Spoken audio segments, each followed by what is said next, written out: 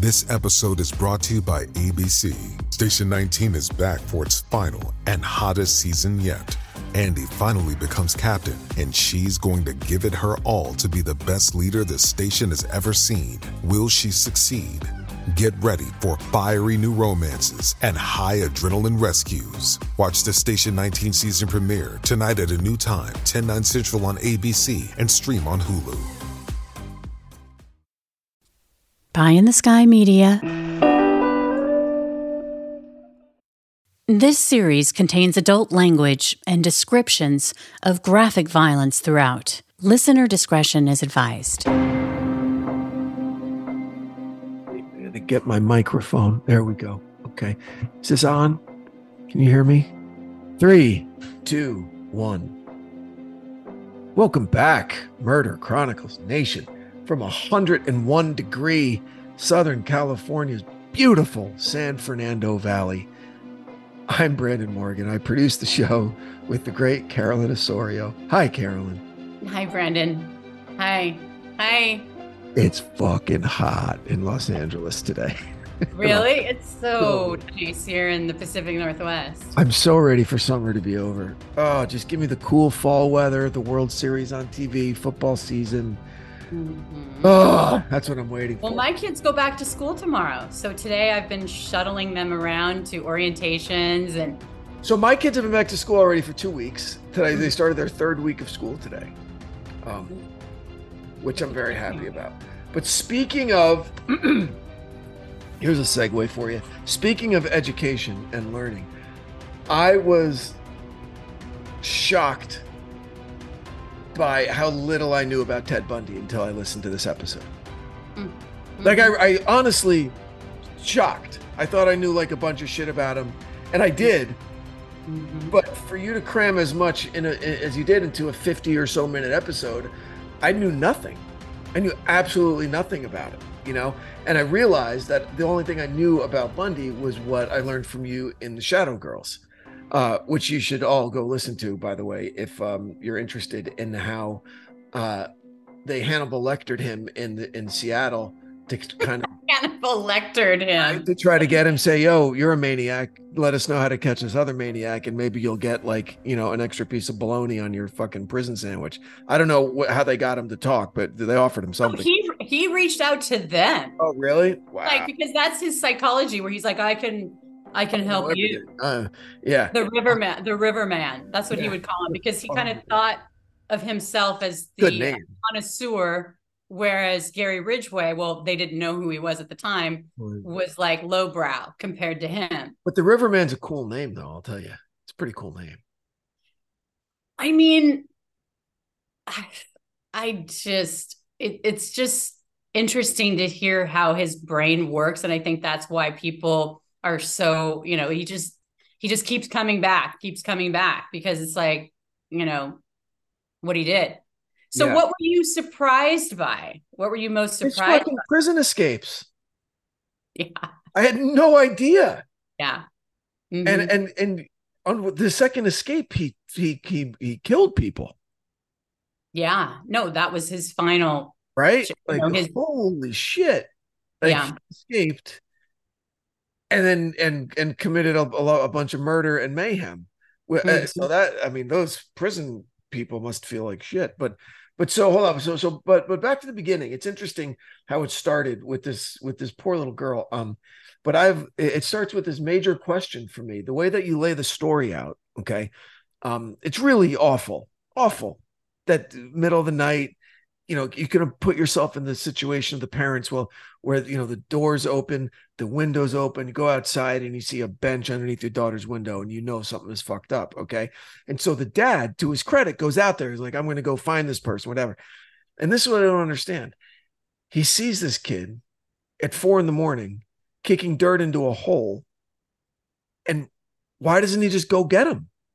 I don't think it was 4 a.m. I think it was like, they were okay. So the mom wakes up at 5 a.m., had some feeling that something terrible has happened, and she goes down, and sure enough, it has. So then, you got to call the police and get the neighbors, and you're going through the neighborhood, and you're going, it's kind of like concentric circles that he's going out. So at some point he got there. I don't think it was that early. I think that by the time, and I mean, it was a feeling. It wasn't like, you know, that's the kid. Right, but he saw the kid at a weird hour doing something weird with like I don't think kicking dirt into a hole is weird. I think that hindsight, he probably was like, yeah, we should check that out. But there's so many other things that the police are looking at too. I don't think that you could say. And they were never able to exhume that site or to dig it up. Because it was underneath like asphalt and it was like a new road. So there was nothing, they weren't going to dig up the entire road. And there was no proof that that's where she was, you know? And then I didn't know that. Well, and it turned out that I didn't need to know because it wasn't true, but that there was a rumor that he was a product of incest, that his grandfather was also his father, which is just a weird sentence to say. But I also found it strange and curious that.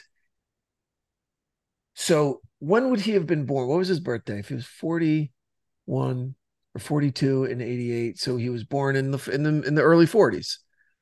Okay, so then it would make sense. But that there was still a home for unwed mothers, like that was a thing, right? Because it was so blasphemous, right? For a woman to not have a husband, and so they put you in a fucking home in the woods in Vermont, right? Where there's nothing around and no one can see you, and you could be alone in your shame. How dare you? Yeah. Right. And so, but that's true. That's where he was born in. He was born in a home for unwed mothers, right? Yeah. Yeah. I mean, I didn't even think about that. Actually, you described it perfectly. But yeah, I mean, that's not that long ago. And it's not long ago at all. Right. Exactly what it was. Yeah. With all of those, without like that scarlet letter type of shit associated with it, right? That's where we send you away. That's where, because you'll bring shame on the family. Like how dare I'm absolutely, you described that perfectly. And the baggage that women have had to carry, I mean, you're gonna know my thoughts on that. I mean, that's of course, right. And then a lot of that stuff about his early days, but then there was a really interesting observation. One of the interviewees said that by the time he was in school, he was in college, and that he received a master's in sexual murder, right? Like that's why he was studying it, not so he could defend it, but so he could know how to get away with it. Yeah. Yeah, that's fucking. That was Anne Rule who said that, and she had a receipt. Yeah, Anne Rule. That was a real interesting thing to think about, because that shows, the depth of his kind of broken psychology, and how early those feelings in him were activated, and prioritized. Well, and then the way that he has talked during his confessions, like how he would kind of take the third person and the entity, describing himself, and he really, I mean, the whole highbrow thing. That's all I can describe it, because it's like he wants to try to act like we should be impressed, or I don't know. It's just like a layer of removal. And that's something when I interviewed Detective Dave Reichert, who was with in that interrogation for the Green River Killer. Yeah. He said how he just, thought that he was, he just tried to put this barrier between his deeds and when he was talking to people.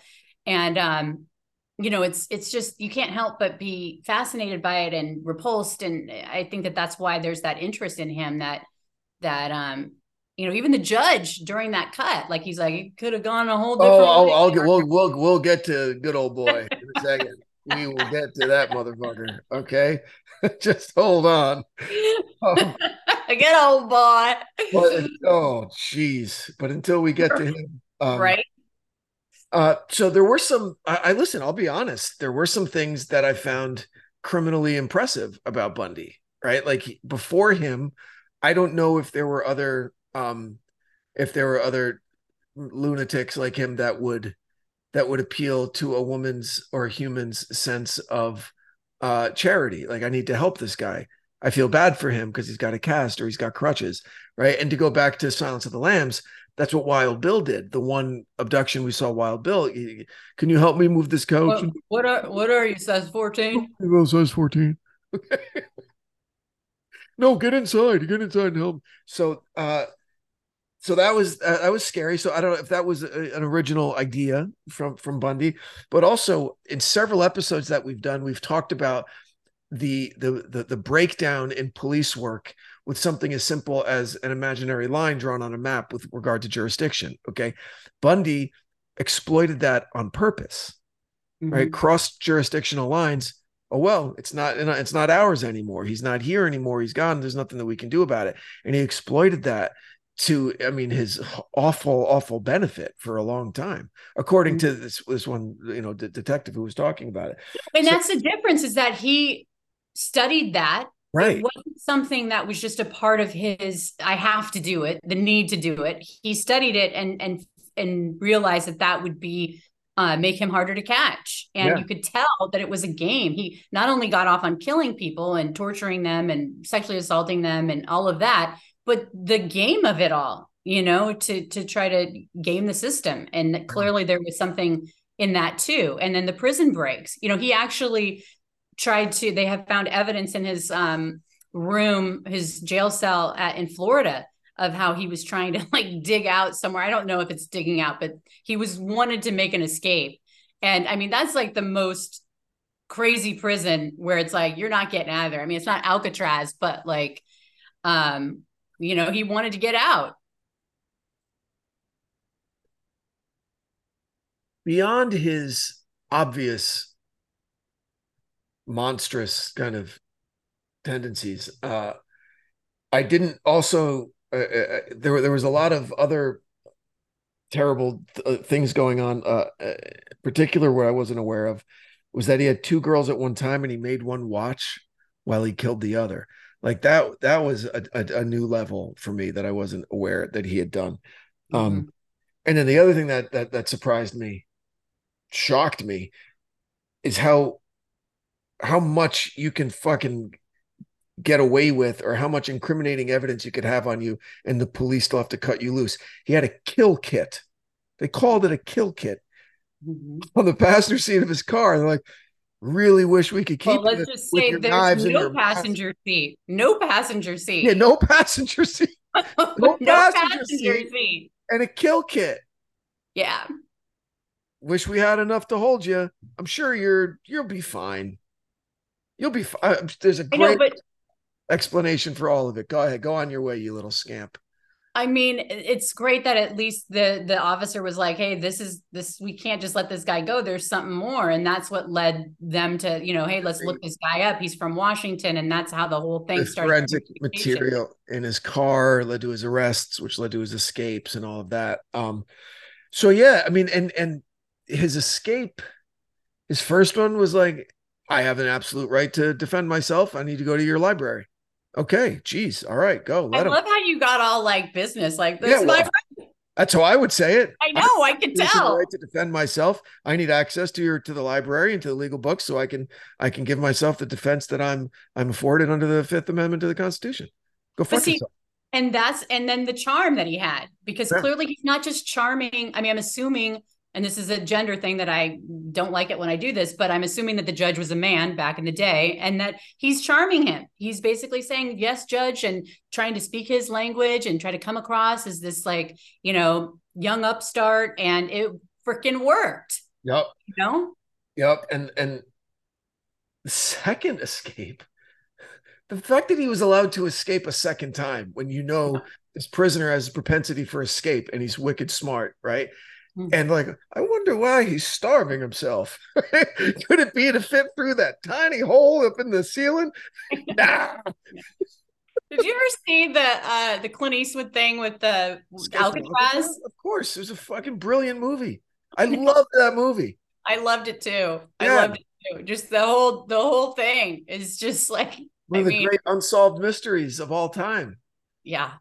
I think they made it. I think all three of them. How bad did you feel for that poor guy who couldn't jump high enough right? At the end, the fourth guy couldn't make it. That poor bastard, he's all sweaty, couldn't make it. And there are his homeboys on their fake rafts kicking their way across the San Francisco Bay. I bet they made it. Yeah, we'll never know. Yep. I mean, it was a great freaking movie. I mean, talk about like, yeah, the struggle is real. A great movie. Keep like stealing hair from the barbershop, right? To put on oh my gosh, for the dummies. Oh yeah. Yeah. And the plaster of Paris, like to replace what you're digging out. So like you'll never can tell. I mean, that was so good. Mm-hmm. So good. Yeah, it was a great movie. Yeah, I mean, it's hard to admit that you kind of, even though he is a serial killer, you kind of, he thought about things and he made it happen. I don't want to give him anything, but no, it's one of those. Listen, it's one of those things where if he had chosen a different path, he could have done great things. He probably could have been a great leader. Judge. No, he could have been a great economist. He could have been a great whatever. I'm not going so far as that good old boy Judge, which reminded me of like In the Heat of the Night or like To Kill a Mockingbird, right? Oh, yeah. Where what he was really saying was, and I only say this to the white men who are in front of me, but I'm sorry that you went this way because you could have done great things, boy. That's what it's. And I'm not the aspersions that this judge was racist. I'm not saying that. All I'm saying is that by virtue of how he sounded and the way that those accents have been portrayed in the media, and especially in Southern courts over the years, right? That's where someone's imagination takes them, right? And for him to be so effusive with his praise of a fucking psychopath and to say in open court, I would have loved to have you, try cases before my bench, whatever. That's partner. You and I mean, and he didn't just let it go once. He goes, I mean it when I say, take care of yourself. Like, I know. Don't get raped in the shower or whatever. I mean, I don't know what he was telling him, but it just, again, we get it. You're sorry that a promising white man, right, like decided to be a serial killer instead of be a good old, backwoods country lawyer at your bench. I'm sorry, Judge. But I mean, I think that it wasn't just that judge. He kept doing, I mean, how does he get plans to escape? When he was in he was, sentenced to death, and he was in that place where they put people who are sentenced to death. He got conjugal visits and got his wife pregnant. I mean, he should have never had conjugal visits, and they were able to bribe her in there, and it was like real quick. I mean, so does he have a kid out there somewhere? Yes. So that kid would be about our age. Oh no, he'd be younger. From this conjugal visit. That kid would be in late 30s or like early 40s. I think it happened in 1980. Okay. He proposed to his wife during one of his trials. Wow. She was a character witness. Was she one of the hybristophiliacs? Hybristophiliacs. Yeah. I want to meet one of those girls. Your eyes just lit up. Which serial killer trial would you go to, Brandon? I don't know, but it just seemed very interesting. Just as a psychological study. Mm-hmm. That's not what I mean. Okay. Mm-hmm. But no, I know. And those girls at that cut that I threw in there, I was like, my gosh, she's like, I'm scared every time he looks at me, but at least there are other people in here, so I'm okay. They were just so titillated, right? So electrified. It was. I know. Yeah, I love it. Do that voice again. Do it again. So hold on. So when he escaped by starving himself and shimmying up into that dude's apartment and putting on regular clothes and just fucking walking out. Okay. Yeah. Mm-hmm. That's when the Chi Omega shit happened, right? Yeah. Holy fuck. He like blew a gasket from a guy who's already a nutcase. Yeah. I mean, this was a rampage. Yeah, it was. And as I'm listening to it, because Chi Omega was mentioned a few times in the beginning, and my lack of knowledge about all things Ted Bundy, I didn't know what they were talking about, and I was going to pretend I did when we talked. Okay, right, but thankfully it came up in the end, and I'm thinking, I'm going, a sorority house to Ted Bundy must be like A a bakery, never-ending like skate park great, when a I was in bakery. my teens, right? Like just a kid in a fucking candy store, you know? How would he even know where to start? You know, I like mean, it's like when he went to Aspen, he went to Colorado. He's like, right. hey, I'm going to ski places. He's probably got his turtleneck and his like, he's raring to go and has his ruse in, set in motion of like, that's the thing about, teaching young women, girls to, you don't have to be the good girl. Like that's not your role. Like if somebody asks you to do something, a lot of time, it's a retraining of, you don't have to do it. You don't have to smile and be a quote unquote good girl because that's what he was taking advantage of, you know?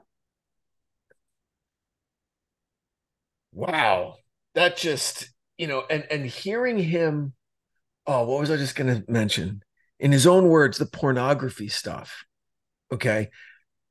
So hearing about how he behaved in that sorority house, all right, knowing what his evolution was as a sexual like psychopath, okay, when he's saying very honestly and very kind of openly and kind of intelligently talking about addiction, how you're always you want it to get better and better and better and want it to be like as good as the first time that you did it, all of that.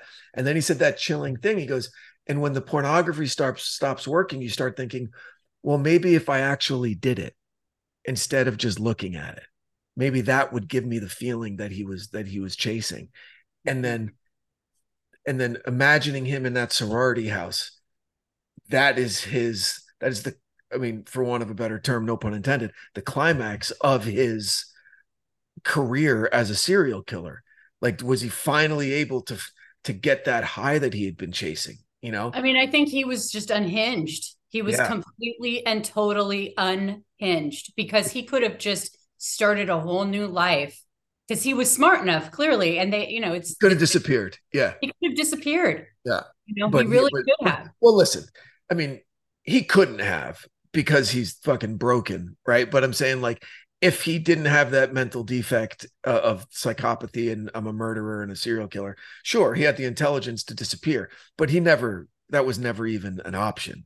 He was going to do this shit again. He wasn't fucking going to run, you know? Oh, well, and that's where the whole addiction comes into Yeah, play. And exactly. And that's why. Right. Yeah. I definitely And that's, think that, but it's a day, I'm telling you, sitting here, like listening to the episode and then making my notes and talking to you, it's a really icky, dangerous, fucked up place to try and figure out, you know, his mind, or even to try. Like no one's going to ever do it, but just to even try, just to think for a second about his reasoning about how pornography stopped working and taking the next leap into doing it himself, and would that scratch the itch? But no, of course it wouldn't. If it worked, he would just want it to work more and to work better and to get more and more and more of it, and he was never going to stop. no, absolutely not. Never going to fucking stop until that hooded executioner flipped a switch on fucking old Sparky. 2000 volts for 60 seconds. Holy shit. Holy shit. And I didn't know. I mean, hearing that report, I don't know if it was a reporter because he didn't speak like a reporter, or he was Talking really about the guy in front of the prison. yeah, he Yeah. didn't, or he was really shaken by having witnessed an execution, but he was like, but he described the black hood. I didn't know there was an actual black hood over the fucking exit with slits in the eyes. And he The got Middle fumbled. Ages. He couldn't figure out what it was called. I called it a veil. Oh, it's a veil on the executioner. I mean, it's really, and then they've shown photos of how they shaved his head, and then like, I mean, it's just really gruesome, and even the cheers, depending on where you land with the death penalty, it's like, but if anybody deserved it, I mean, absolutely, Sure. Yeah.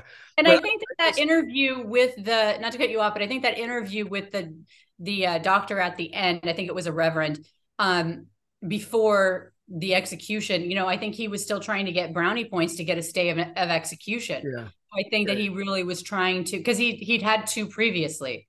Right. So, So yeah, I think that maybe there was a little bit of truth to that, because serial killers lie, but I think he was definitely trying to save himself to the very end. I'm just kind of interested in the whole executioner business. Um, I did a podcast. I produced a podcast called the Pink Moon Murders. Okay. And the journalist and the writer behind that one has another story where he befriended this guy who's killed more people than like anyone ever, because he was the executioner in a prison system where he flipped the switch on like 350 different guys. Okay.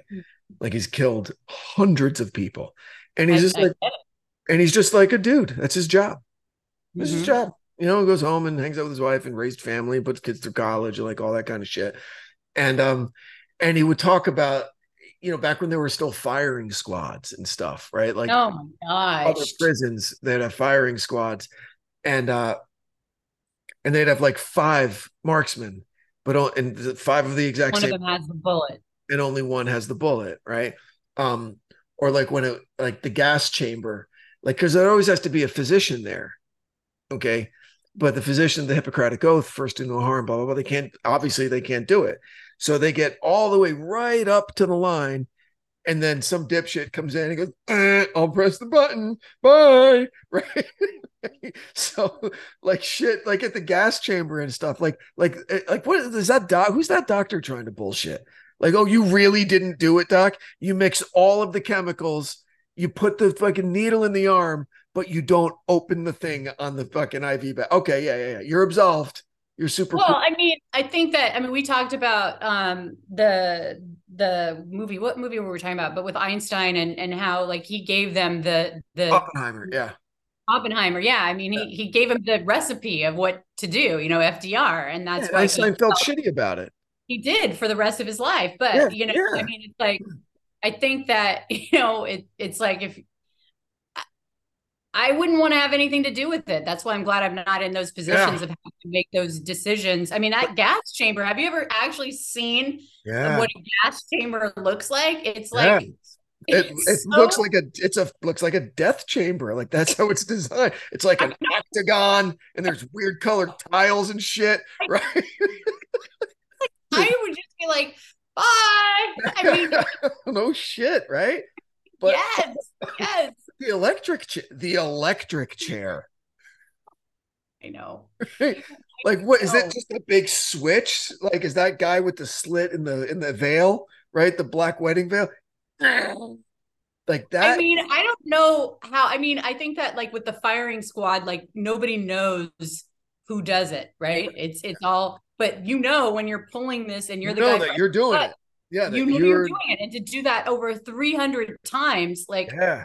I mean, I don't know what that is, but is the guy making an entire podcast about it? Because like, I don't know, no, because unfortunately, the guy he died. He got an incredibly aggressive form of cancer and was dead in like 4 months or something like that. But he had supposedly, it was supposed to be a whole story. My issue with it was incredible, and I'm not saying this as a joke. I'm saying is that after like 10, it gets really, really repetitive. Like, there's no difference. It's just like, like how you go out for a jog every day. It's like, oh, that's what I'm doing today. Right? I mean, I just don't know what type of personality is like, right. I can do this day in and day out. That's what's interesting. The guy 100%. Especially since, one more thing, especially since the extra layer of how many people have gone to their deaths and they were completely innocent, and then having to deal with that. Doesn't even think about it. I know, but I mean, that person has to be emotionally like. No, he's emotionally beyond. He was completely invested in that he was doing the Lord's work, and that he was the arm of vengeance and retribution for the lost, and this is what needed to be done. He wasn't this goes full circle back to the bias and and like people getting their, they have their feedback loop of what they think they're doing. You'd have to have something like that in Yeah. order to be able to do Yeah. that. Like, and now it makes sense because he thought he was doing the Lord's work. I mean, Yep. and that's his belief system. And I'm just saying, like, somebody who did that day in and day out would have to have something in order to continue doing that every day. Yeah. Yeah. Because you have some whack jobs, these angels of death in like hospitals and shit that have that same kind of mentality, but it's criminal, you know. Mm-hmm. And Mm-hmm. at least this guy did it within the bounds of the accepted laws of our country. But still, it's a very strange existence. Yeah, Yeah. I completely agree. And that's Yeah. assuming that it's not just like some hidden psychopath himself who actually really, hey, this is a way that I can do what I want to do Right. within the bounds of the law. You know, I mean, there's Yeah, definitely, that's where my mind went first. I'm like, oh, this guy wishes that he had the balls to go be a murderer. And they're like, no, no, no, no, no. Nope. It's a calling where he feels that, it needs to be done. And this is his burden and his job, and that he's granting peace and closure to families and ridding, society of these horrible people. Someone's got to do it, right? I don't mm, I don't know. mm, But mm. the last thing I learned, very, very disturbing thing I learned about Ted Bundy was the necrophilia. I'd never heard that associated Oh, with it. you didn't know that? Nope. He seemed not that type of serial killer. Because he was good looking. No, no, no, because he portray what he sold. I mean, what his front facing kind of persona was one of kind of erudition and class, and he dressed nice and he spoke well. You know, it didn't seem to me like he was sneaking back off into the woods, um, like a Gary Ridgway type. Gary Ridgway just seemed like dirty. He's just like a dirty fucking guy in a pickup truck and fucking dirty and flannels and jeans. Well, I wear flannels and jeans, but I'm I was just like, hey, don't mess with the flannels. Okay. right. But you know what I mean? Like he wouldn't defend himself, That's what I'm trying to say. The difference with Ted Bundy and where he would put himself on this platform, and that's what he told Detective Reichert and Detective Kepler when they went there was that you need to go back Right. to these sites because he will come back, and he would speak in third person, like he didn't do it because at that time he wouldn't really talk. He wasn't going to talk to them about he just wouldn't talk about it, but he clearly eventually did. But they couldn't in that situation because they never had any. I mean, not to be crude, but they didn't have any fresh bodies that they could do because with the Riverman, so that didn't work. But had they done that, they would have caught him if they could have had him come back, and they would have staked out. But just the way that the investigation rolled out, they never had that opportunity to do that. But he was right, I guess, is what I'm saying. Yeah. And all it would take for me as an investigator to know that this is hopeless and this guy's a maniac and should probably die. When he said something like, he said this sentence, he said, oh, about going back to the girl in the woods. He said, but with all the local wildlife, sometimes there's not much left. Yeah. I know he's, elevating it. Oh, It's like it's like he doesn't even hear himself speak. right. He Right. just How thinks it that seems. Yep. yeah, exactly. Oh, Putting himself above other people. Like yeah. his response to Anne Marie's mom was just so repulsive to me, probably the most repulsive of everything, because he just had no humanity, which is no surprise. Yep. But he was acted like she was like bothering him by even asking the question, like again and finally, Again, for the right? last time. Right, exactly. Like Yeah. again, you know, Are you as high on he did all this as that one guy in the episode? That guy in the episode, like he's going to blame him for the Chicago fire. He thinks that Ted Bundy killed everybody. I mean, are you that kind of like? Do you think he has over like hundreds of victims or 100 victims or? I do because I think Yeah. that Okay. I mean, I don't know of 100, but based on like how he operated and Yeah. where he was driving, I mean, that he drove that VW Bugs. I can hear it in my head, just everywhere, crisscrossing, like, and people wouldn't know that was him. And so, gee, at first I was like, this guy's too much, and he's trying to blame Ted Bundy as the boogeyman, like, for everything. But then, sure, evidence, circumstantial evidence, but evidence nonetheless, especially when he would say that there were some things that Bundy wouldn't discuss. Too close to home, too young, too whatever. And there are cases that check all of those boxes.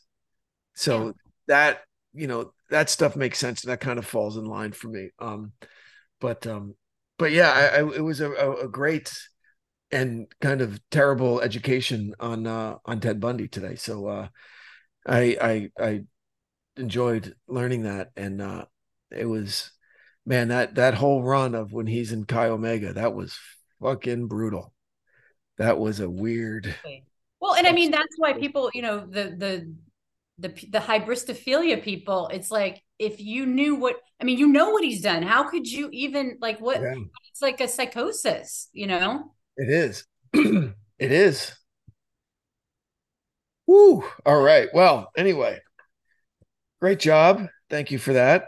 What do you got coming up? Got a couple things in the hopper, and we will keep you guessing. We'll see what happens. All right. Good deal. Okay. Well, I will get this one published ASAP. So Murder Chronicles Nation, thank you again for taking the time out of your week to spend a little of it with us. Please pray that the heat wave breaks in Los Angeles, because I'm suffering. So think of me. Okay. Think of me. I need your help. Well, I would do a rain dance, but I know you don't believe in those things. No, I certainly don't. I certainly do not. But in all seriousness, thank you very much. We appreciate it. Please consider supporting the great companies that support our show. Stay safe. Carolyn, would you like to add anything? I'm Carolyn Osorio with Brandon Morgan, and we'll see you next week. Thank you, everybody. Please stay safe out there. Bye. The Murder Chronicles is a Pie in the Sky production recorded live in the beautiful Pacific Northwest. We are produced by Brandon Morgan and myself, music by Soundstripe. For Pie in the Sky Media, I'm Carolyn Osorio, your writer and host. Thanks for listening.